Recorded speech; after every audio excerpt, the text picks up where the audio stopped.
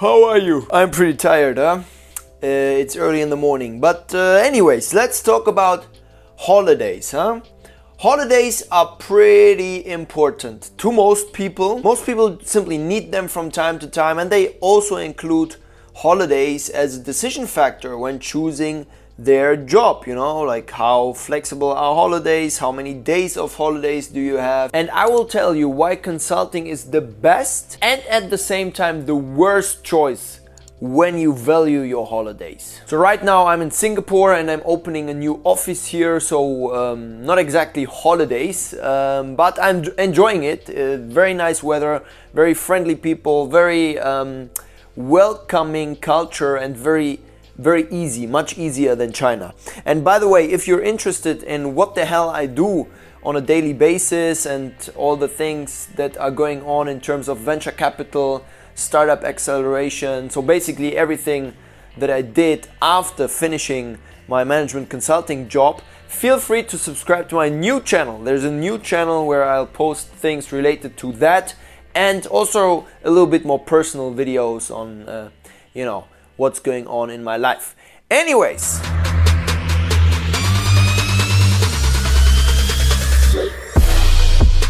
so if you value your holidays, right? I have 3 reasons why consulting is the worst choice for you, and I have 3 reasons why consulting is the best choice for you.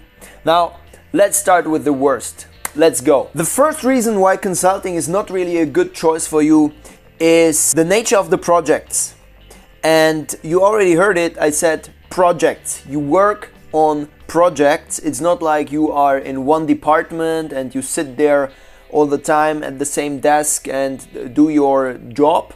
You're on projects, man. You're like 2 or 3 months here, then you're there, you work on different topics, and you do that in fairly small teams. It's not like you're like 30, 40 people in a team.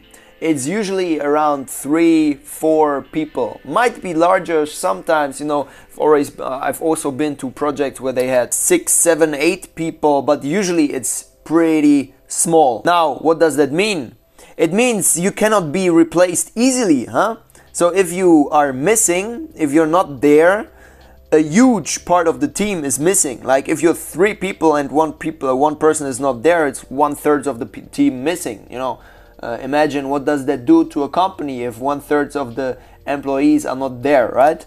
So you cannot easily be replaced. That's the one thing. And secondly, this nature of the project is very unpredictable. So very often it happens. It happened to me, and it happens to many of my friends who are right now working in consulting. Projects are super unpredictable. That means, first of all, you don't know when it will start. It might be, I literally had situations where the partner, he called me on a Saturday and he told me, okay, Monday you fly to Stockholm, you have a project there, book your flights and let's go. But you also have the situation that projects that were scheduled to last for 6 weeks, they get extended. Either it's because it just took a little bit longer to compile all the data, to make sense of the data, and then you extend it by 2 weeks, or it's like the client just has different tasks for you. He says, oh, there's actually this or that thing that you might also take a look at, and then the project suddenly gets extended by 1 week or by 2 weeks, and you booked your holidays. So now what do? You need to cancel. Of course, your company, in most of the cases, it will pay for your flights that you canceled or your accommodations or whatever, but still, it's a very difficult situation. That's a big reason that holiday is not a nice thing for you. Projects, they are unpredictable, they are small, so you cannot easily be replaced. Secondly, due to the nature of the consulting work, it's very volatile, it's lots of projects going on, it's very busy. It happens rather often that in your holidays you cannot completely shut off. I have many friends, and it also happened to me, who told me that in your holidays you might receive a phone call or you might receive an email that you need to react to. It's not like you can completely shut off no internet for like 3 weeks. That can happen, but usually it's very, very difficult to make that happen. So I actually had the case where we finished the project rather successfully. The documents, they were passed on to a board of advisors, and we thought, okay, we're finished, so I was on holidays during that time, and what happened was these advisors, they had a couple of questions, and we thought, yeah, that's no problem. The people who are on the ground, who are not on holidays, they will be able to handle these questions. Unfortunately, I was responsible for one very specific topic amongst others that I was taking care of. People kind of had a clue about the topic, but then not in that depth of detail as I. So what happened, of course, I received a couple of emails, phone calls. I needed to open the Excel, open the PowerPoint, check, where are these numbers coming from, what the hell is going on here,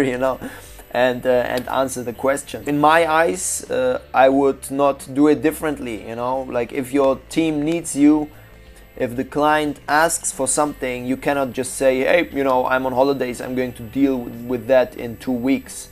Is not, in my opinion, it would not be the right thing to do. And thirdly, consulting is a very ambitious and competitive environment. So, meaning, of course, in a firm where people that work less, where people chill out a bit, where people are not as ambitious, it's a little bit easier to take holidays, right? In consulting, everybody is like, 110%, always hustling, always conquering. I'm not saying consulting companies are against holidays, but there's certainly the attitude from some consultants that, if you take less holidays, you're more of a hard worker, and some are really proud of that and say, I haven't done any holidays for the last 3 years, and I'm such a hard worker, which makes it a little bit difficult to really 100% enjoy the holidays, okay? Now, why is consulting an amazing place if you value holidays a lot?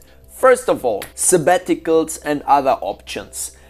Consulting companies are becoming more and more flexible. That means, over the last years, they kind of realized, people are kind of shifting. People want to have more freedom, more flexibility, more life instead of just work.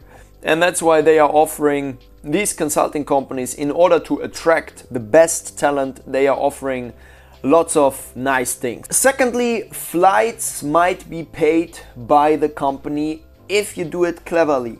Likewise, other expenses, sometimes if you can, depending on the company's policy, right? It always needs to be in line with the policy, otherwise you get kicked out pretty quickly.